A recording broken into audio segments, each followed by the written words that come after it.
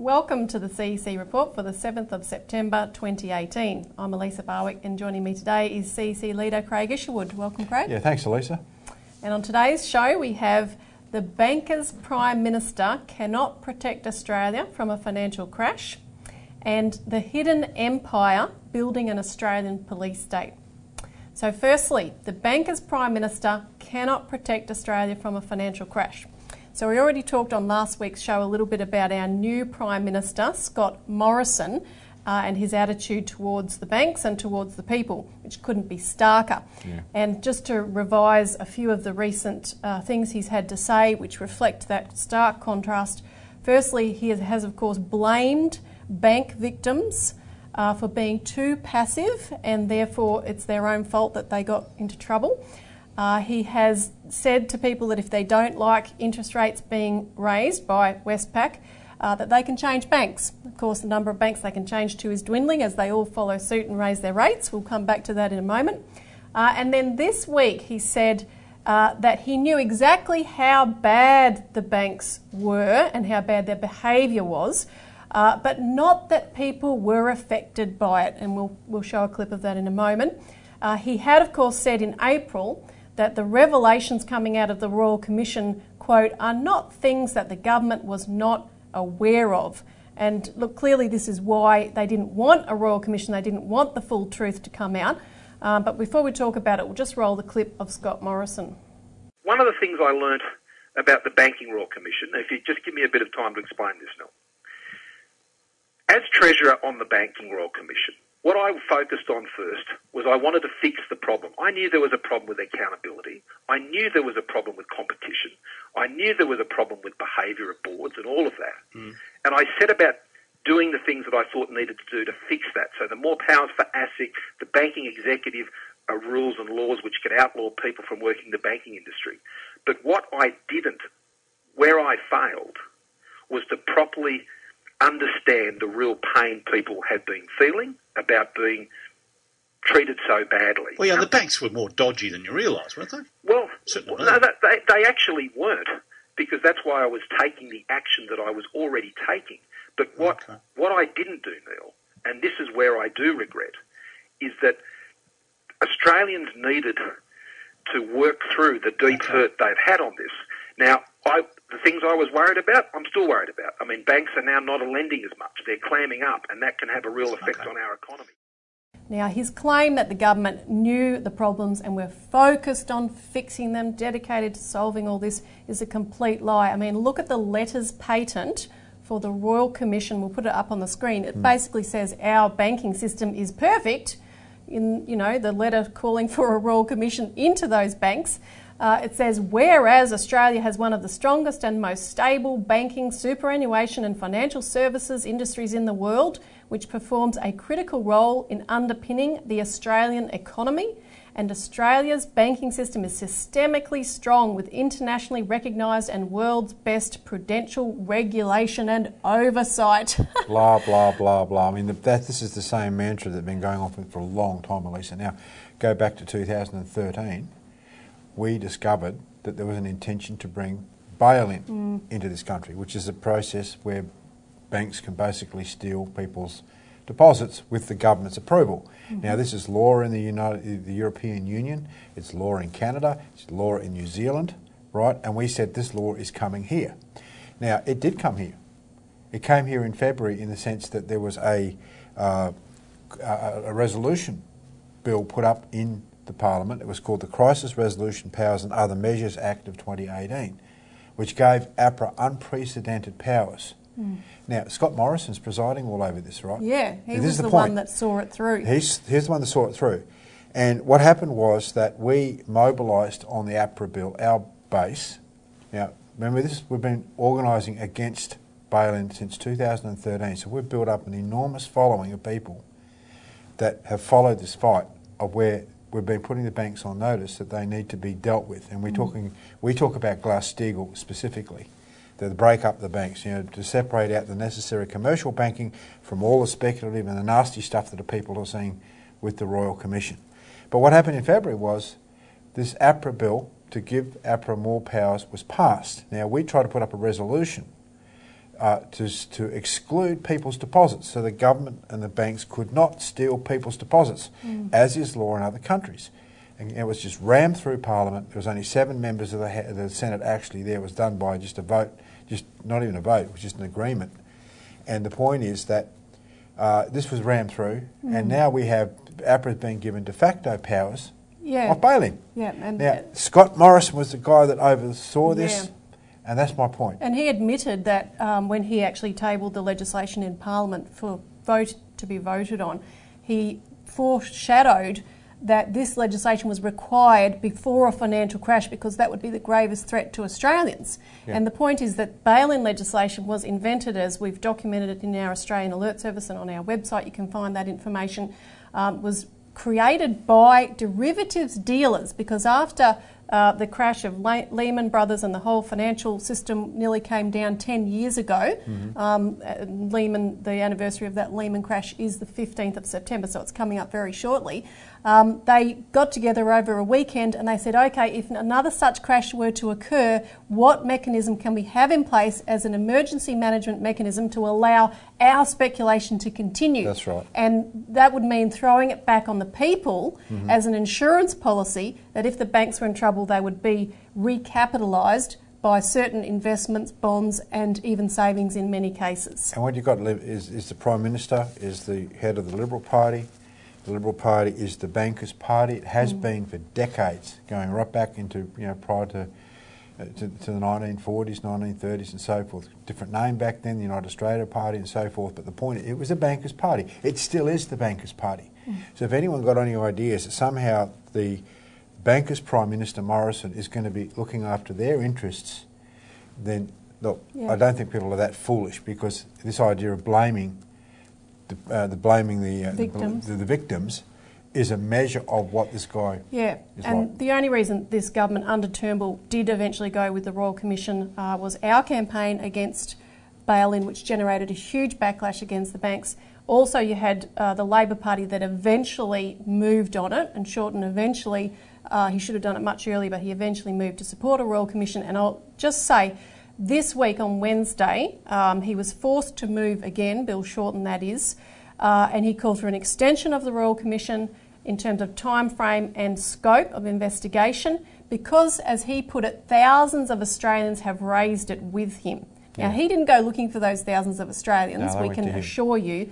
These are people we've mobilised that, because we've put the solution of Glass-Steagall banking separation on the table, are demanding solutions. This is forcing a change. Which Bill Shorten knows about, because we've had our supporters, we're a political party, so we've had our supporters stand up in meetings where Bill Shorten is speaking and demand that he goes with Glass-Steagall. And he knows. And he says, oh no, we're not going to go for Glass-Steagall at the moment. But see, this is not, the point is not what happens right now. What's going to happen in the future? Look, the global financial crisis, we're not going to go through the specifics of this in too much detail on this program, but it hasn't been solved since 2008, 2009. Everything's got much, much worse. And consequently, we're in for the same, a worse global financial crisis Mark II. The only solution is to protect the existing banking system, which is Glass-Steagall, and people are now starting to hurt. You've got all these investors that can't get more mortgages again, can't roll over their mortgages, and we go through this in the Australian Alert Service, so people should call in for their copy. These people are going to represent an increasing majority of the population. They're going to be pounding down the doors of our representatives who are being complacent and complicit in allowing these fraudulent policies to exist in our banking system, as is being uncovered by the Royal Commission. So if Bill Shorten wants to survive, any time at all as the next Prime Minister, assuming that he does become the next Prime Minister, why does he keep fighting against what's taking place with the banks in this fraud? He should be joining us, calling for Glass-Steagall.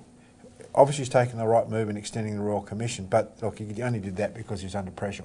And the thing about politicians is that ordinary people speaking up, going to see their Member of Parliament, whilst that might be a bit of an intimidating thing for the ordinary person, it's the most powerful thing the person can do. And we've sort of encouraged our base, our people, our ordinary folk to go and pick their MP, because an MP will take notice. If you show up on their doorstep and say, look, you're going to read this particular material on Glass-Steagall or whatever. So hit the Labor Party hard because they could get ahead of the curve here, and it would be immensely popular if they went with Glass-Steagall. Now we've got to take a quick break, but we're going to come back and talk a bit more about the specifics of the housing bubble.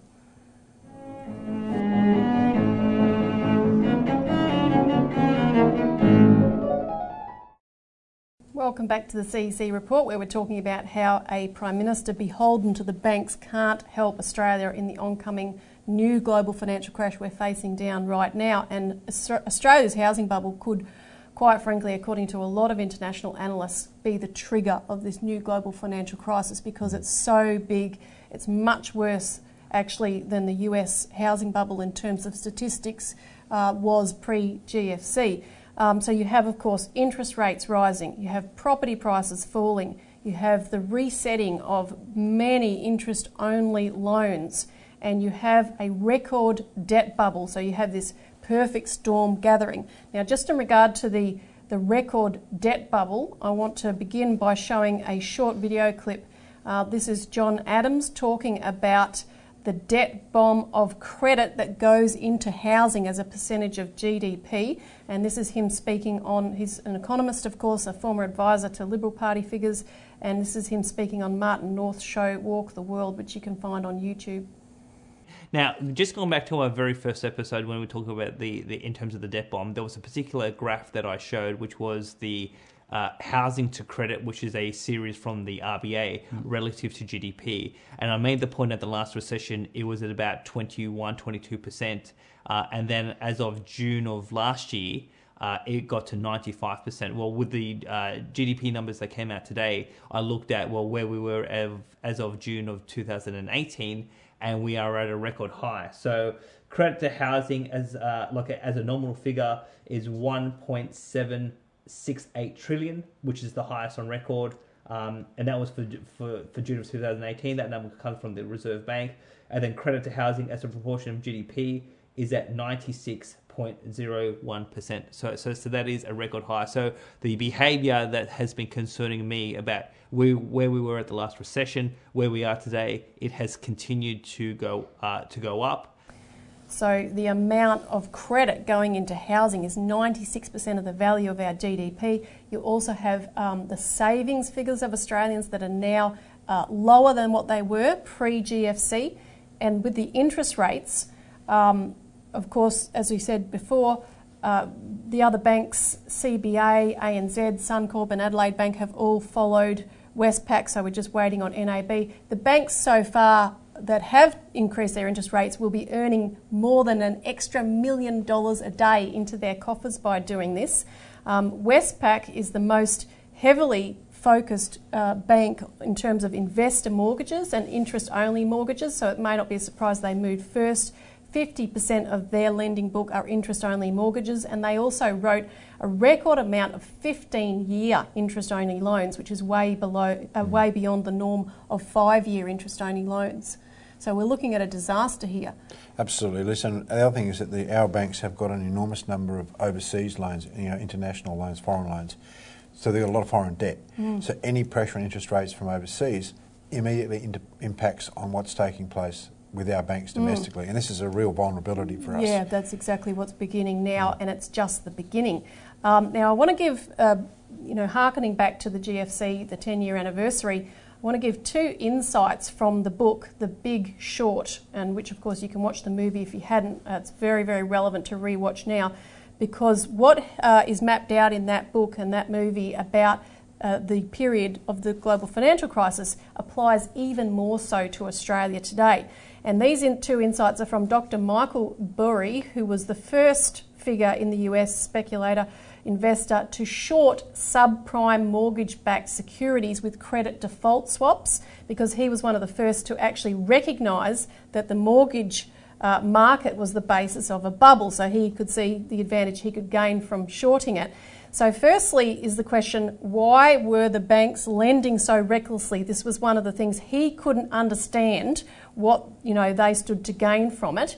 So he said this: what you want to watch are the lenders, not the borrowers.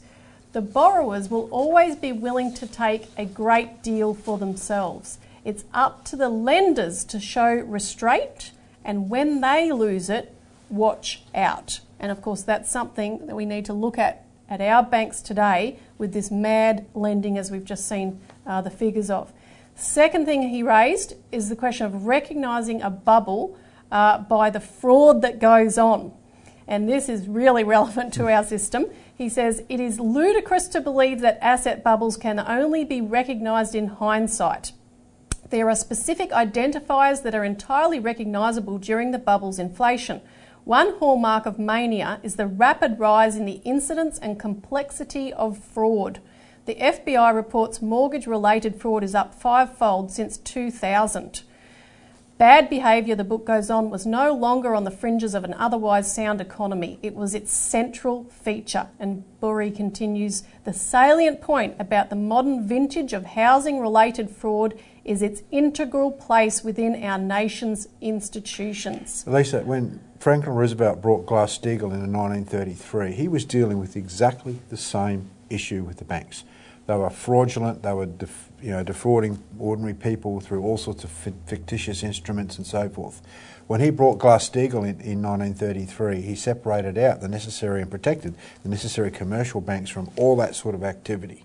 So what you're talking about from The Big Short is exactly relevant today and exactly why we need Glass-Steagall in our country. And that's why we have a bill in the Parliament now calling for the separation of the banks. It was introduced, of course, as viewers would know, by Bob Catter a couple of months ago now, and we're waiting for that to be debated. And, you look at how we're dealing with it today, contrast that and putting bankers in jail and so forth, with what ASIC's just done, for example, fining Westpac. It was a record $35 million fine, but, Record? It has no impact whatsoever. Westpac is continuing to earn $25 million a year off those exact dodgy loans for which it was fined. Morgan Stanley analyst Richard Wiles said the fine would have an immaterial financial impact and was a positive outcome for the banks. What if it was to be $350 million fine? Wouldn't that... Well, and some jail terms. And some jail terms as well, because that's just one offence. I mean, when you put them all together, rack them up and make a judgment on that, there's got to be much more severe terms. So, we've got to take action on this. Now, after the break, we're going to look at how the government is planning to deal with all hell breaking loose when this reality really impacts the population.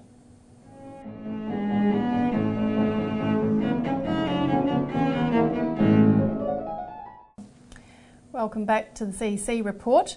The Hidden Empire Building an Australian Police State. Now, back in June, when the foreign interference laws were introduced in the Parliament, Andrew Wilkie, independent MP, said, I will go so far as to say that Australia is a pre-police state. And look, I think we're rapidly passing that phase and getting into the territory of full-on police state. There's new anti-terror laws, surveillance laws and spying laws at every turn. They just keep coming. Such laws we have documented in the Australian Alert Service are being coordinated internationally by the Five Eyes Spying Alliance, which is the US, the UK, Australia, New Zealand and Canada. And the title of this segment comes from the NSA whistleblower Thomas Drake, who called the Five Eyes apparatus a hidden empire. And the question for our viewers is, and for everyone out there, should pose to their MPs, is this who we want in charge of our so-called security? Because the latest bill goes beyond anything we've seen before. It's called the Telecommunications and Other Legislation Amendment, Assistance and Access Bill 2018. This bill was only released publicly on the 14th of August, and yet the deadline for feedback on it was the 10th of September, which by the time many of you watch this show will have been and gone. And the government don't exactly advertise it with government ads on the telly, unlike this political satire from the Juice media, which we'll show now. Hello, I'm from the Australian government. Do you have something to hide? Nah, just kidding. We're not some fascist regime. Seriously though, do you? Unfortunately, encryption makes it hard for us to spy on you these days. So just to make sure, we're introducing yet another law to expand the surveillance state. Introducing the Assistance and Access Bill, or ARS Access for short. Oh, relax. Despite how it sounds, we're not trying to access your data through your back door. We're just after the keys to your front door. Yup, ARS Access Access will force tech companies to do our dirty work for us. For example, by making them insert a little secret sauce in their apps, which lets us access your device once you download the latest update. And if they refuse, we'll find the shit out of them. Arse Access. It doesn't break encryption, only your trust in your favourite apps. To bring you Arse Access, we've taken the UK's fascist spying law and made it even more fascist by removing any need for judicial oversight. But don't worry, we promise to only spy on you if reasonable and proportionate. And you know you can trust us. We're the same who doxed a welfare recipient for criticising us, who are prosecuting a whistleblower for exposing our misconduct, who throw kids in concentration camps for seeking asylum, and prosecute the journalists who report on them, and who gave $500 million of your tax dollars to a foundation full of our friends. So of course you can count on us to be reasonable and proportionate, and if we're not, well, you'll never hear about it, because we've also introduced a 10-year jail sentence for any Snowden wannabes who disclose our abuse of Arse Access. Arse Access, brought to you by Australia, where the laws of dickheads can't trump the laws of math, but they can trample human rights. Now, whole segments of this law, Craig, were based on a UK law passed in November 2016, the Investigatory Powers Act, otherwise known as the Snoopers Charter. And basically the government can demand of tech companies, service providers, web forums, email services, that they re-engineer or substitute their apps or services or programs to enable them to conduct surveillance, hack into or access data covertly or overtly. You would have to comply if you're requested to do so, and that might be, you know, some terrorist attack occurs and the police come and say, can you access your friend's phone, you know, with the code, put the code in. It could be as simple as that. If you don't comply, there's 5 to 10 year jail terms. If you tell anyone about it, because it has to remain secret, you can get 5 years in jail. So everything about this is top secret. It's supposedly for national security, but if you look at the UK, almost all the terror attacks in the last few years were conducted by people that were already known to the authorities and under surveillance that slipped through the net. And various experts, such as the former NSA Technical Director William Binney, have shown that if you collect too much data, it swamps what you're really looking for, the real intelligence that could expose the real threats. Elisa, we published this document, you know, a year or so ago. I think it was last year, September. Stop MI6, MI5 run terrorism, right? And it goes through in detail how terrorism is state-sponsored. It's not this, person in the back caves of Afghanistan running operations. This is a top-down operation. It could be stopped at any time, so it's a ruse for people to think that somehow, you know, these sorts of attacks on our freedom are going to stop anything. It could be stopped. It could be stopped already. That's right. So this sort of stuff, terrorism and so forth, foreign interference, etc., which is all a beat up, is encouraged because it gives this top-down control, which is extraordinary. And I want to quote from the Home Affairs Secretary, Michael Pezzullo, because he's one of the figures that was involved in the Five Eyes conference that just took place on the 28th to 29th of August on the Gold Coast. And we would know very little about what happened there if it wasn't for his big mouth. Because he spoke in Washington, DC on the 19th of June, and he said nothing less than the transformation of the state itself will be required to guard from new threats. He said, we will have to reorganise how government works in order to achieve this, and we will have to factor in a transnational model of security. So he really revealed a top-down global operation to allow these security agencies to make specific controls in Australian and other countries. Destroy the nation state, to destroy the sovereignty of nation states, and impose a transnational operation to, basically destroy. Yeah, and you think about when Australians find their savings have been confiscated or the ATMs aren't functioning, what's the government going to have to do? They need these kind of controls to clamp down. Now you can read more about it in the Australian Alert Service. We've written about it this week and recently. So that's all we've got time for, but thanks Craig. Yeah, thanks Elisa. Thanks for tuning in, and join us again next week.